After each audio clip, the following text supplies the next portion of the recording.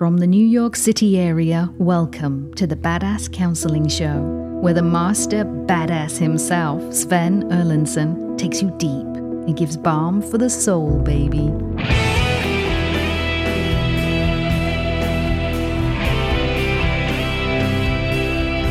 We're bringing the balm today. I am joined in studio by Rob the Rocket and KC. To all of you tuning in around the world from as far away as Australia and South Africa, France, the UK, the wonderful UK, up in Grand Prairie, Alberta, Canada, and across the United States from Fort Lauderdale all the way up to Walla Walla. It's great to have you all here. Rob, say hello. Hey, I am glad to be here. And Sven, people checking in for the lightning round that we've just been looking at as they're coming in, a lot of them seem to be new to us, which makes me very happy. It's great. A lot of new folks. That's terrific. Yes. And for those of you that aren't aware how this works, basically we are taping an episode of the Badass Counseling Show. So if you're seeing me right now, this is technically not the Badass Counseling Show. It's a taping to be posted later. And these lightning rounds where I'm just taking listener questions, thump the teacher sort of thing, these will go up. This one will go up somewhere in probably early October, but lightning rounds we put a new one out each Sunday. And then the counseling sessions where I'm actually counseling someone, those come out on Thursdays. However, there is a Badass Counseling hack. And the Badass Counseling Show hack is you don't have to wait till October. You can get us right now, and it stays posted on one platform and one platform only, and that is YouTube. And so I'm right here on Facebook, I'm right here on TikTok, and I am right up there on YouTube. So if you don't want to wait till October, please feel free to check us out over on YouTube. And we have special extra stuff on our counseling sessions that come out on Thursdays. The only place where you can we no longer post the overtime where I'm taking an extra 5-10 minutes with the guest. And oftentimes that's where the biggest shit comes out. We no longer post that with the podcast itself. That is available only on YouTube. So please check us out, Badass Counseling, over on YouTube. All right, let's get going here, fine humans. We've got everyone checked in. All right. And we're taking the first questions. Now, I said I was going to take a question that someone had begged me to address, that I was going to take that one first, but I'm going to hold off because I like this one. Two of these that are right in front of me. How do you define an extreme taker? I've been struggling with a relationship. An extreme taker is someone who takes the attention, takes the air out of the room, takes their agenda as primary, that their feelings, their wants, their needs, their expectations are always or almost always the most important thing, and your needs, wants, feelings, expectations don't matter. That they don't forgive, they don't apologize. That more often than not, it's always about them, and they're happy to make you think you're the problem, and they're happy to minimize your thoughts, your feelings, your wants. And that's why very often extreme takers either find or create, to some degree, extreme givers. Someone who's just giving, because, gee, if I give more, then they'll give an ounce to me, and then I'll feel loved. And that's not an equitable relationship, not healthy, and it's not a recipe for a long-term relationship. All right. Here we go. Michael asks, when you tell your clients to do an autobiography, what exactly do you want them to include? I deliberately tell them that I'm not going to tell them what to put in it. I just want to know your life story from your perspective. And people are like, well, don't you have a format? Don't you have a form? Nope. I want it from your perspective. You want to know why? Because I'll learn more about you from you doing it your way than I'll learn about you from you doing it my way. All right, next question. How do you help someone win the battle of emotions after being abandoned between the heart and the head? So I'm going to just rearrange those clauses so it'll read a little easier for my little brain. How do you help someone win the battle of emotions between the heart and the head after being abandoned? Winning the battle of emotions is won by having the courage to feel the emotions, allowing all the emotions up and out and flushing them out in your journaling and in writing letters to the person that you're battling with. We just taped an episode of the show earlier today with a woman struggling with exactly this, that she was still in love with and longing for her ex, but her ex had been an abuser. And truth is, she had abused her ex as well. So it's going both ways. But so she knows the relationship is bad for her, but she still loves him. And it's been several years. And what we discovered in the show was that she has been, the only time she really feels that love or feels it most intensely is when she's around him. especially when it's their son's birthday. They have a shared child.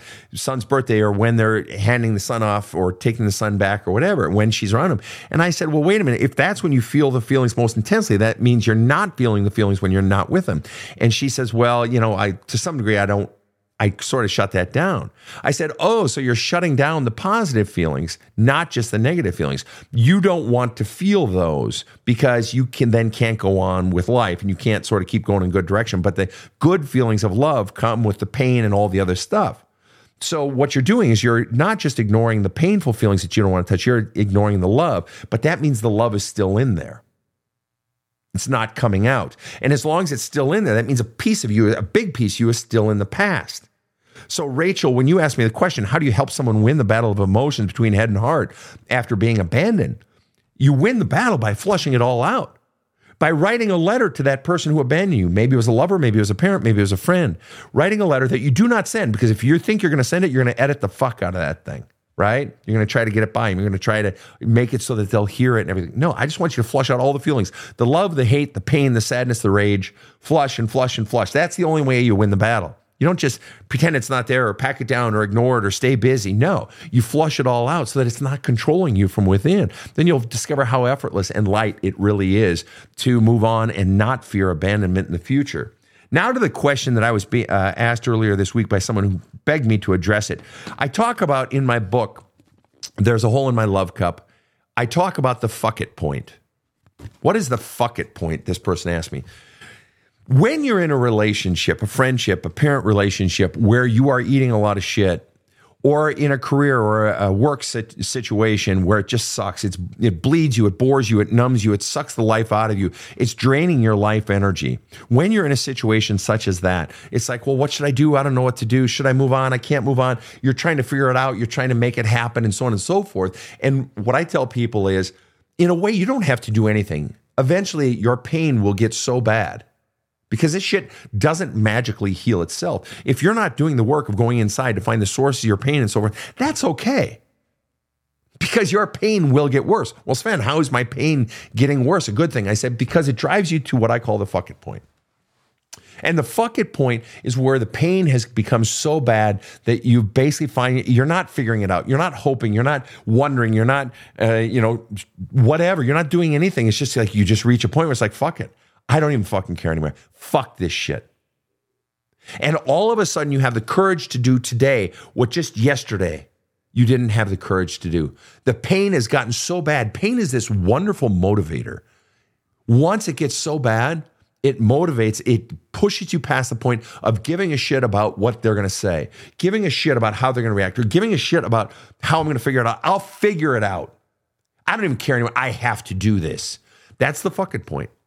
Where you don't even care what people are going to say. It's just like, I got to do this. And you have a courage that you just yesterday didn't have. But not only that, you have a clarity that just yesterday you didn't have. The fuck it point isn't, gee, I think I'm going to. The fuck it point isn't, I wonder if I should. The fuck it point is fucking, I don't even fucking care anymore. I know what I'm going to do. Fuck this shit. And I'm going to do what I got to do. I got to get this done. I got to move on with my life for my own fucking sanity. All right. Next question, fine people. Hello, Sven. I gave my son a pair of sneakers that I bought him, and my ex-wife made him throw it out because they remind her of me and the associations of the past. Is she wrong for doing that? Yes. Aren't her triggers her problem to work through and deal with? Yes. Thank you in advance. You're welcome. Asked and answered. Yes. Absolutely wrong.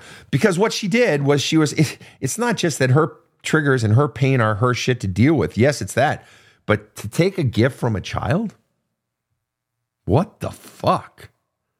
You know, a pair of sneakers and you're going to take it because of your own shit?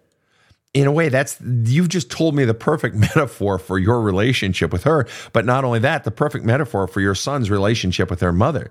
Mom fundamentally conveyed the underlying message in that act. I don't care about your feelings. My feelings are more important than your feelings. So, fine people who have been following me for a very long time, where does that kid end up 10 years from now? Where does that kid end up 20 years from now? If he's getting the underlying message from a parent, your feelings don't matter, sonny. You don't matter, sonny. What sort of relationship is little Billy going to be in when he's 14 and he has a girl that likes him and gives him his first kiss? He's going to be like, oh my God, I'll do anything. Just be nice to me. I'm not going to let you go. Right? And you can even be mean to me because my feelings don't matter, because he's been conditioned to believe his feelings don't matter. Right? His mom threw out a pair of sneakers that were given to him as a gift. That was literally his possession. And she took them and threw them out because of her own shit. So what sort of relationship is it likely Billy's going to get in when he's 26? Same. And he's not even going to know he's getting into a relationship with someone who minimizes his own feelings. And he's going to not notice as that slow creep happens of this person he's dating, man, woman, non-binary, in his 20s, in his 30s, in his teens. He's not going to notice when that person takes him for granted, doesn't take his feelings into consideration, doesn't apologize. He's not even going to know it. It's not even going to register as a red flag because he was conditioned by his mother to believe this is normal. So what that means, if you are not providing counter-programming to your son that this is not okay, then he's going to think it is okay. Because he's going to take mom's actions as, well, if mom does it, it must be true. Mom only wants good for me. It must be good and right. I probably deserve to have my shoes thrown away, further cementing the notion that he ain't worth a shit, right? So if you're not counter-messaging that and planting the seed of, wait, this isn't okay, and I do, and you do matter, Billy, if you're not providing counter-messaging, he's going to believe that mom is right and that he's no good, and he's going to walk into all manner of shitty relationships, friendships even, where he is minimized and treated like he doesn't matter. And that, folks, is a problem. All right, next question. Got one here from YouTube, if you'd like. Hit me. All right, this is from Patty. And she asks, how do I get over my ex? We were together for 3 years, and we haven't been together for the past year. I'm now doing no contact, but he was the first one to show me true love, affection, kindness, friendship, and more. I feel like I lost my best friend and the love of my life. He doesn't want to be with me because of my kids. I left him for it, but I miss him every day. What do you think? I think you have a lot of love inside you, and that love, Patty, is beautiful. There's nothing wrong with feeling that love. There's nothing wrong with the fact that you ended it. There's nothing wrong with the reasons you did it. Good, noble, honorable reasons, protecting your children, but your heart hurts. And that sucks, and we've all been there when our heart hurts, even years later. But the bottom line, Patty, is what you're telling me is if those feelings are inside of you, that means they're not outside of you. They're still in there. And the task then, Patty, is to begin to flush and flush and flush. If you are not writing letters to your ex that you do not send, you need to be. Because you're keeping it inside. And I'm sure part of you is afraid to get it out because then you wouldn't have it anymore. And you loved that love. You loved how it made you feel. You love missing him, even as you don't love missing him. But the only way to get it out, the reason we cling, the reason we hold on to a memory, to a past, to a career, to, oh, my 40s, they were such wonderful years, or to a lover, or to a child that is now 24 and we still wish they were 4 because they were so cute when they were 4 and I miss my 4-year-old kid. All those things that I'm clinging to are because I'm holding those feelings inside rather than flushing them out. And the truth is, you won't be ready to go into any new relationship in the future, Patty, as long as you still have one foot in the past, Patty. So, time to start flushing all that shit out. Yeah, it means, being deliberate about going inside and allowing yourself to feel the pain, the love, the longing, the lust, the hatred, the anger, the rage, all the disappointment, the guilt, the feeling betrayed, all of that has to be gotten out of you. You wouldn't have even written into the show unless you saw this as problematic, that you're still holding on. And there's no shame in that. It's not about shame, but it's clearly problematic. In other words, you don't want to be doing it anymore, which means if you don't want to be doing that anymore, you have to have the courage to go in and flush it out. Rob? And the fact that he doesn't want to be with her because of her kids, that's on her list of non-negotiables, right? Right. Going forward. Absolutely. That is definitely on her list. And she sees it clearly and she acts on it. And so that's good and that's noble and that's good. But your vision will continue to grow in clarity the more you get out all those feelings. And I just want to take an aside here, people, this is something that's come up all week with counseling clients, and it always comes up, and that is how the pregnancy of emotions inside of us that we feel in a given situation. Maybe someone or something has angered us, and then we act out of that anger. Or maybe we're feeling sadness and longing at the loss of a lover or missing a lover, or what have you, we very often act out of those emotions from that swollen emotional state. And very often our best actions are not done when we're in that swollen emotional state. We often do shit that we regret later. We taped an episode of the show today where we had a guest who, upon being insulted by her husband when she was in a very, very emotionally fragile place, she was insulted in front of another person by her husband, and she broke a glass and threw it at his face. She later regretted it and apologized for it, right? We do bad things. We make mistakes. We do things we later wish we hadn't done when we are in swollen emotional states. You want to know one from my life? You know how I always tell you guys, write those fucking letters, but don't send them, all right? You know how I always say that? Well, the reason I say don't send them is because I always used to send them. I was so swollen with emotion. I want her to know. I want her to know how I feel. Or I wrote these long letters to my family to explain what was going on in the divorce. I wanted them to know. And then, you sort of get your ass handed to you, or, you get put down, or you get taken advantage of, or whatever it is. And then you realize later, I could have written that same letter, gotten it off my chest, and not sent it. And in fact, we get more off our chest. We get more of the crud out when we don't filter it through, gee, I'm going to send it, because then you're going to edit it. So my point in all of this is we make decisions that usually often aren't in our best interest when we're in a swollen or pregnant emotional state. So that's why we want to flush out these emotions in your therapy with your therapist, in your long talks with your best friend, in your journaling, in your letter writing, and some of the other tools that I talk about in my book, There's a Hole in My Love Cup, is that getting those emotions out, then you're making your decisions from a state of greater clarity, from a state down deep inside of being centered. Next question. What was the biggest catalyst to cause you to tip your cup, Sven, as in love cup, okay, and flush it out? I'm holding on still. The biggest catalyst for me was just pain. That my love cup had been so full of pain and longing and going down paths that didn't amount to fruit, didn't bear fruit.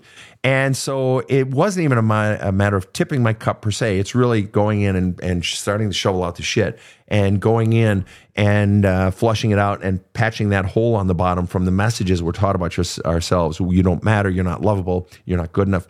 And then you end it by saying, I'm holding on still. You're holding on, right? Because you're still wanting something, Thomas. You're still wanting something that's causing you to hold on. And maybe it's family you're holding on to. Maybe it's a lover. Maybe it's a way of life.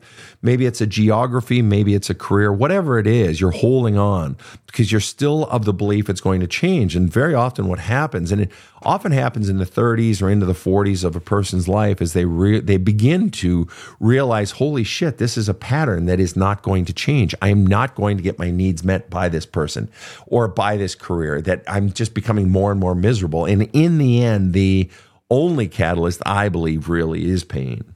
That the pain of holding on gets so bad that you finally let go. It's like in a way you're holding on to someone's collar and they just keep punching you in the face and punching you in the face. But I'm holding on to their collar because I love them. I can't bear the thought of letting go. I fear letting go. I don't want to do without them. Whatever it is, I'm still holding on. And until the pain of getting punched in the face gets so bad, you're not going to fucking let go. All right, much more to come right after this short break. I counseled with Badass Counseling for about 4 months, and Sven completely turned my life around. He kicked my butt. No shit. He made me do homework too, but I was so ready for a change that I just did it all. I'm telling you, he changed my life. Thank you so much, Badass Counseling. This show provides soul counseling intended to entertain and inform and is not medical advice.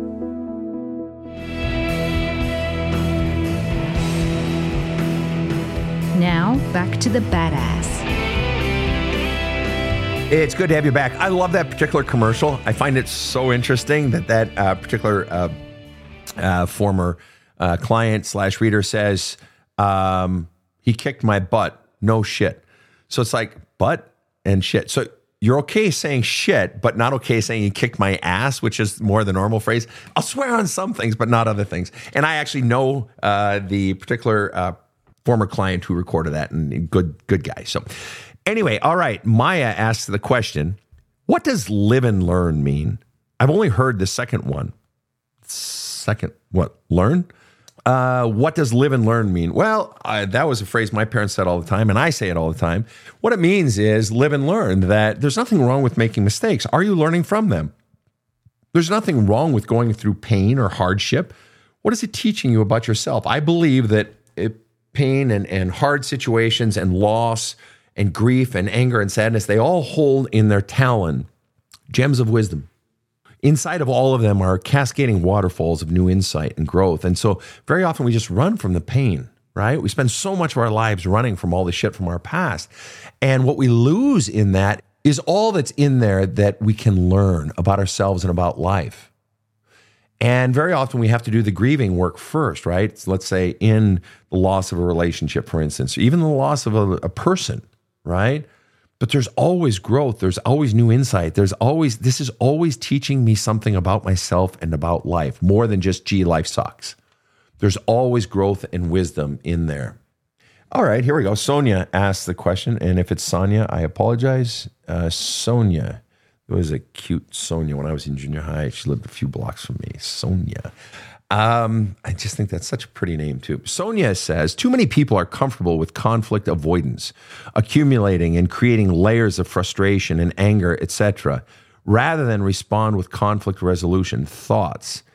Yeah, I agree with you that we become and we're sort of splitting hairs a little bit, but I think it's a neat little way of thinking about it. There are peacekeepers and there are peacemakers. People keeping the peace are, let's just keep the peace, let's not address it, let's not have any conflict, let's just keep everything calm, versus a person making the peace recognizes that there are problems and is willing to go into short-term conflict if necessary to create long-term peace.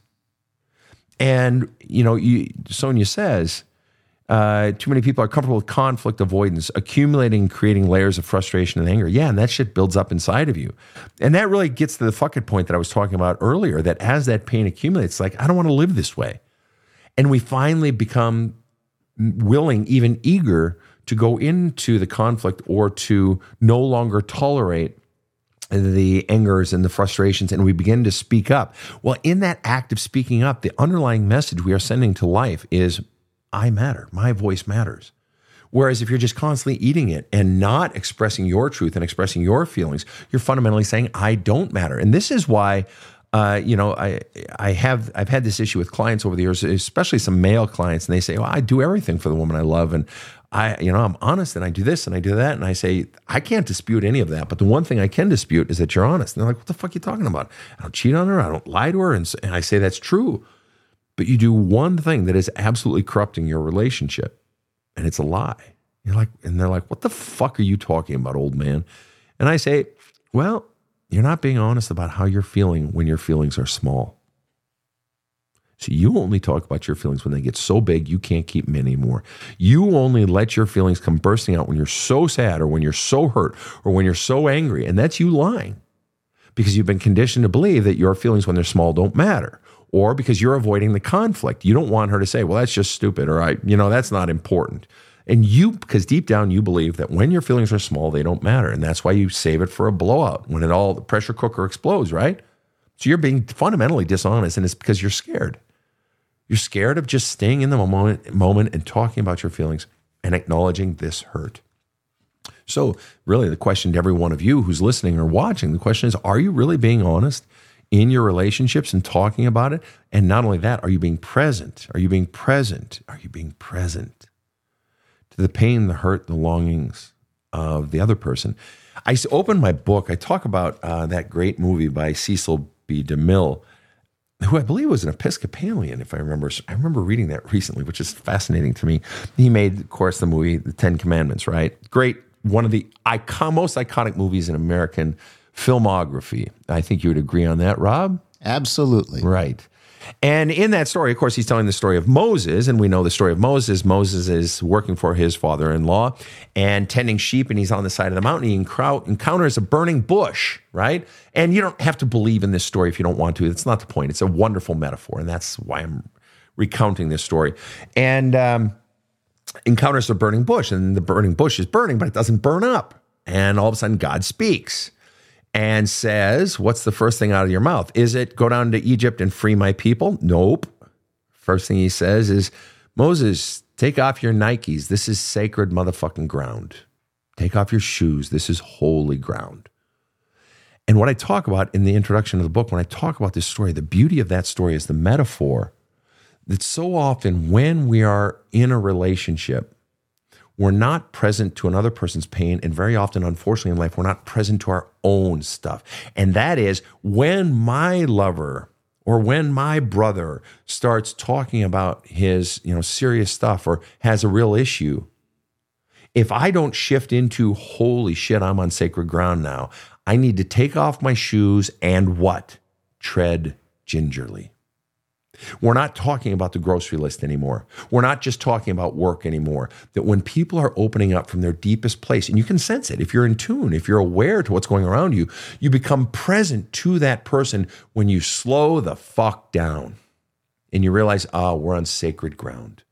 I need to take off my sandals, my Nikes, so to speak. I need to be present and tread gently. When you're another person's sacred ground, but very often with my clients, it's when they're on their own sacred ground because they're so terrified or they so believe they've been conditioned to believe their own feelings don't matter. And I need to be understanding of other people's feelings, but mine, well, I'm a piece of shit and, fuck, I fucked up, right? So they're not being gentle on their own sacred ground. But to be present to another human being is to just slow the fuck down. Back when I was waiting tables, I waited tables from, when did I have my first job? It was Polo Italia in St. Louis Park. Julie, before meeting Julie. So this is like 1990. And I think my last waiting tables job was like in the 2000 and, I don't know, 9, 7, somewhere in there, whatever, off and on for 17 years while I was building my counseling practice, while I was going to seminary and whatever. And I worked in some high-end shit and some regular hop-in places and whatever. But one of the things I had to do when you've got a section of like 4 tables or a section of 9 tables, whatever, that it's easy to get in motion and I got that steak and it's got to come out quickly, but they're remaking this pasta and I got to get over to that table and drop off the salt. All this shit is going in your head, right? You got to be able to focus, right? And I loved waiting tables. But the thing, it's so easy to get moving very, very, very fast. But what I conditioned myself to do was right before I would come into a table, I would think of myself as an airplane coming in for a landing and I had to slow the fuck down. So that last step or two, I would deliberately walk slower.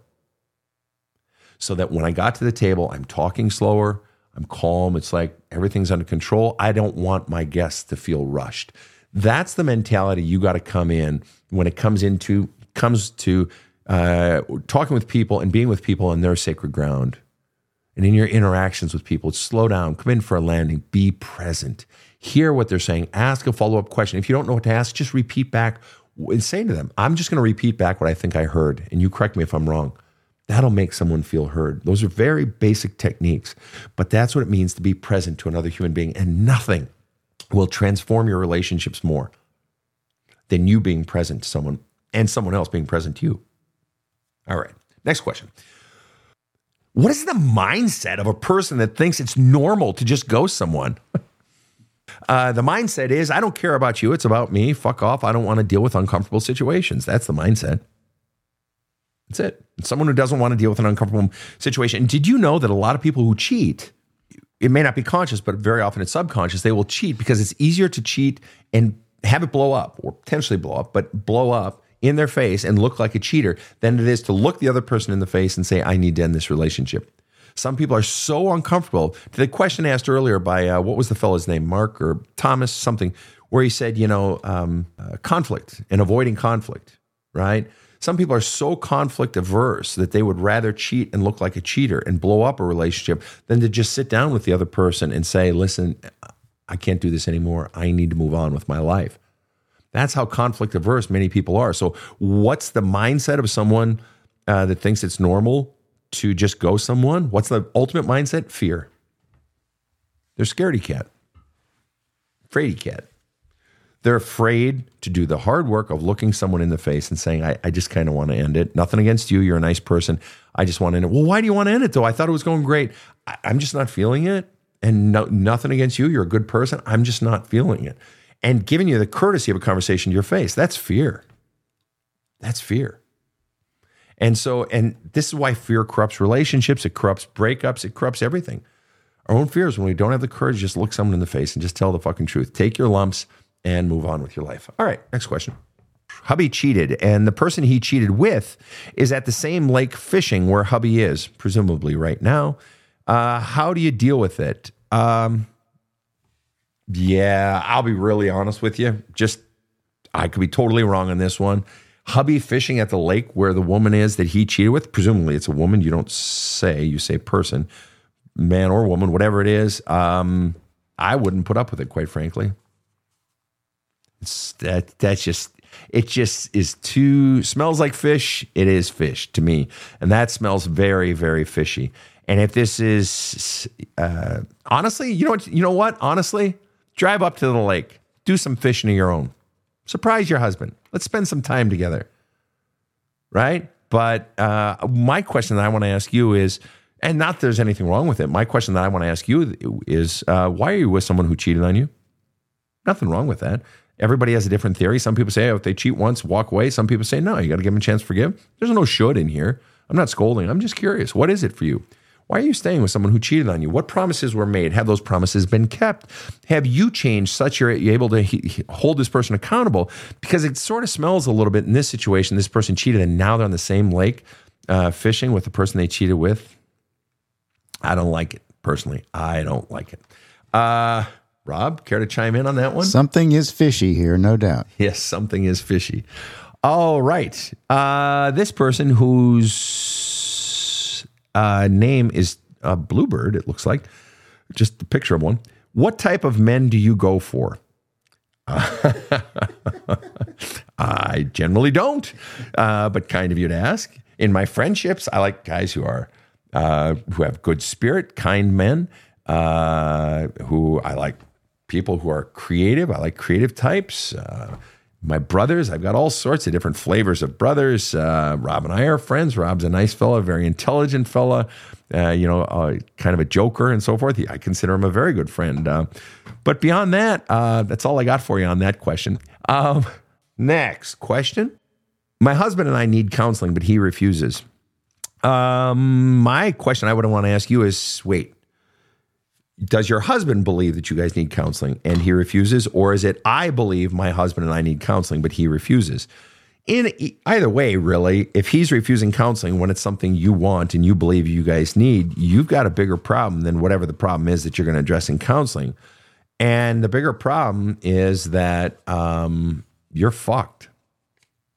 You're fucked in terms of getting him to acknowledge your feelings and your wants and your needs and respecting your opinion. Clearly, he doesn't respect your opinion because you have an opinion that we need counseling, and he's like, fuck off.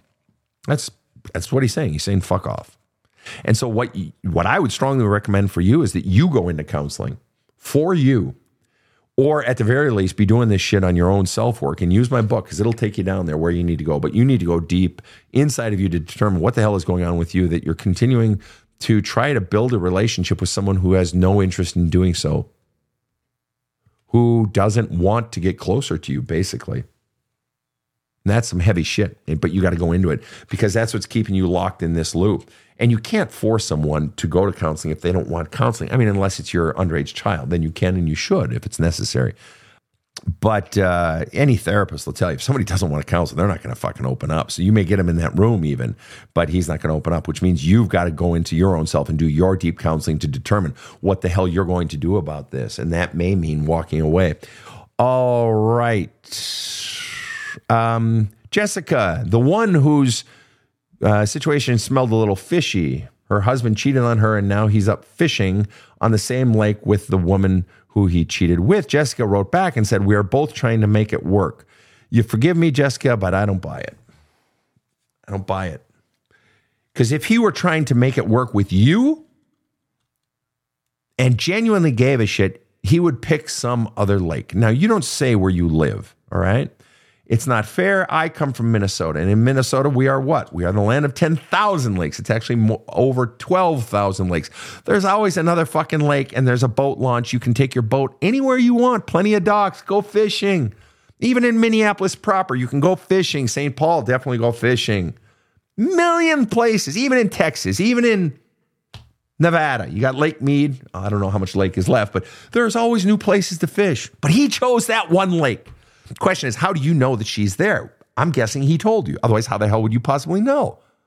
Right? Which now it gets a little really fishy. And it's like, well, he's clearly on the up and up. He told me she's going to be there. No, No, if he told you she's going to be there, that means he knows she's going to be there.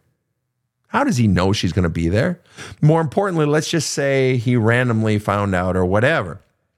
By telling you that she's going to be there, he created what I call the illusion of transparency. Looks like he's being on the up and up, right? But he's still going to the lake where she's going to be. See, to me, if I'm in a relationship with someone and I'm trying to win their trust and take their feeling seriously, and if he's not trying to win your trust, he ain't fucking trying. If he's trying to win your trust, he picks any other lake on God's green earth other than the one she's going to be on.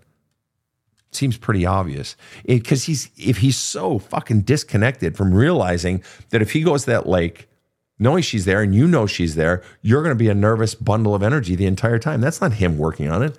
That's him saying, fuck you, I'm going to do what I want. Get over your fucking bullshit feelings, lady. That's what he's saying. Otherwise, he'd just go to a different lake. And I'm sorry, there are a million different fucking lakes in this world. All right, next question. And don't hold me to the number 1,000,000. It might be less. How many lakes do you think there are in the world? All I know of what he's saying is of all the lakes in the world, she had to walk into this one. Of all the gin joints. Yes. Good play, Rob. Exactly. What movie is that? Casablanca? Casablanca. Yeah. All right. Well, here, Lad is weighing in. Some folks are weighing in. Lad says, men like Jessica's husband has no respect, in capital letters, for his wife. No respectful husband would ever do that. I can't say you're wrong. All right. And Kit Kat and Clobear say, telling you was a way to do something without really asking permission to transgress. I can't say you're wrong. Oh, Alaskan girl says, good play, Rob. Galapagos girl says, nice, Rob. Love it. Yeah, he's a witty one. All right. Just full of wit. So now, wait. Jessica has one more comment. We're just going to run with it. So I'm going to take it and then I'll move on to another comment. But Jessica weighs back in. Here's what she says. We are from Washington. He's salmon fishing. Yes, he did tell me. She's on a guided boat and he's on his. Jessica, how the hell does he know all of this? How does he know that she's on a guided boat on the same lake? Yes, he did tell me. How does he know? Why does he know? Why does he still have information about the life of the one person he cheated with, the one person above all else who would wound you most to know that he's still in communication? Why does he even know that? That's bullshit. If he hasn't severed communication, that means he has kept communication. That means he wants to keep communication with her. Do you see the problem, Jessica? And you say, we are from Washington. He's salmon fishington. He's salmon fishington. Washington, salmon fishington. Tongue gets going. Brain goes a little faster than the tongue. I know for a fact. I've been to Washington. I know there's more than one lake, more than one river to go fishing in. And you know it too, Jessica. This is bullshit, man. He's fucking with you. I'm sorry.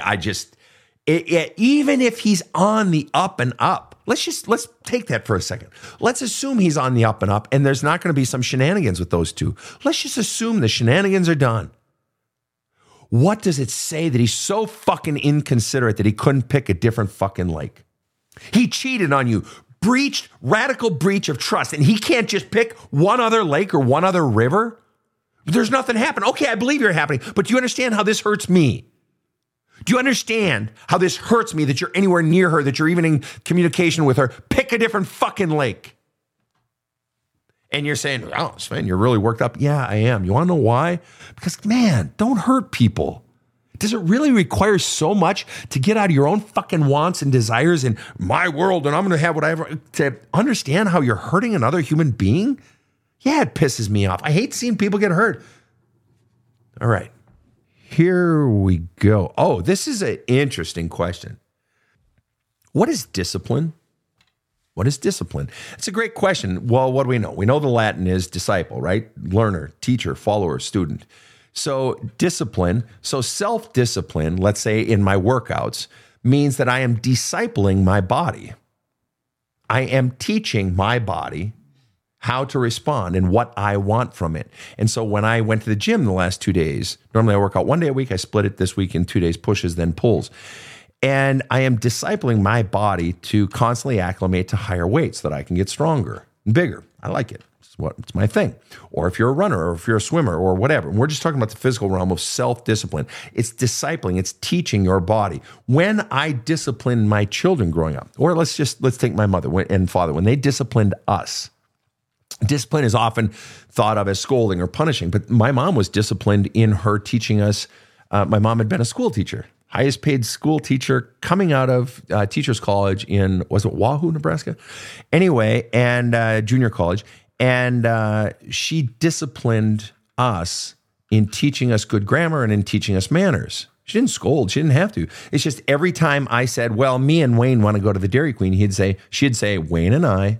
That was it. It was her self-discipline. She was discipling. She was teaching me a better grammar, right? Wayne and I. Or if I dropped a thank you or forgot a please, she'd say, can you say please? Or she'd say please. Or she'd say, can you say thank you? Please. And then you do it. So she was just constantly disciplined. So now this gets into the realm of disciplining children. Okay. If you are having to take grand measures of disciplining your child when they are 10 or when they are 14, big strokes and, hitting your kid or massive groundings and things like that, or taking away their car, things like that, more often than not, not always, but more often than not, it means that back when that child was 1, 2, 4, and 7, the parent was not disciplined. And I don't mean the parent disciplined the child when the child was bad per se, like you spanked them or you're scolding them or whatever. It means that you weren't conveying a consistent message every time a child engaged in a particular act. Furthermore, you were not disciplined in consistently giving love to the child and filling their love cup. It was my dogs, for instance. I have 3 dogs, a Rhodesian Ridgeback and 2 Morkies. And one of the struggles we have in our home is one of the Morkies is a yipper, Oscar, and he doesn't stop, and he's just constantly. And I tell, the other members of the household that, we got to stop him each time, because otherwise he's getting an inconsistent message on the barking, that it's okay when I'm not around, when Sven's around, but when Sven is around, it's not okay, and he gets, disciplined. He gets however I might discipline him. So he's getting inconsistent message. Well, it's the same with a child. If a child is not given consistent message at age 3 and 7 and 9, then they're going to act inconsistently. Furthermore, if they're not consistently disciplined the parent isn't disciplined in giving the love to the child, then the child doesn't always know if they're loved or not loved. So discipline means discipling another person, teaching my own body. And it means to teach, it means to learn, it means to be, and in a simpler understanding, it means to be consistent. All right, folks. Last question right now. Do you think exes can be friends? I absolutely believe exes can be friends. In fact, my girlfriend's ex-husband goes on vacations with us, spends Christmas together with us. They have a child together. He's a really nice fella. And, we're in our 50s. It's not like when you're in your 20s and 30s and all the neuroses and shit like that. Can they be friends? Yes. But as you guys have heard me say, can't be it right away. So when people say, oh, let's be friends, sure. But let's take a year off. Let's take a 2-year break. Because if someone's trying to be friends, they're wanting to hold on and try to somehow finagle it back into the old relationship. Or if someone is saying, oh, let's just be friends, they're trying to create distance between themselves and the one who is holding on. But that always ends up blowing it up in your fucking face, because you discover this person's being a little puppy and they want to resurrect the relationship. If you're going to be friends, let it happen down the road. Just part your company, have a clean break now, and meet up further down the road. Well, thanks, guys, for all of your questions. This has been another exciting round of the Badass Counseling Show Lightning Round. Rob, any final thoughts? It's all about timing, isn't it? Right? Timing when it's Clearly. when it's time to forgive. Yep. Forgiveness, even if you don't love me anymore, says Don Henley, but it's a matter of when. When. Give it time. There's no rush. And there's no rush in reading my book, but my book is There's a Hole in My Love Cup. And the Badass Counseling Show comes out with new episodes every Thursday and every Sunday. Thank you for tuning in to this episode of the Badass Counseling Show. On behalf of KC and Rob the Rocket, have a kick-ass day. The Badass Counseling Show is strictly copyrighted. No copies may be made without the express written consent of the Badass Counseling Show, LLC. The Badass Counseling Show is produced by Karen Camparelli and Robert H. Friedman. Executive producer Sven Erlandson. Original music by 2-time Emmy Award-winning composer Trevor Morris. Have a kick-ass day.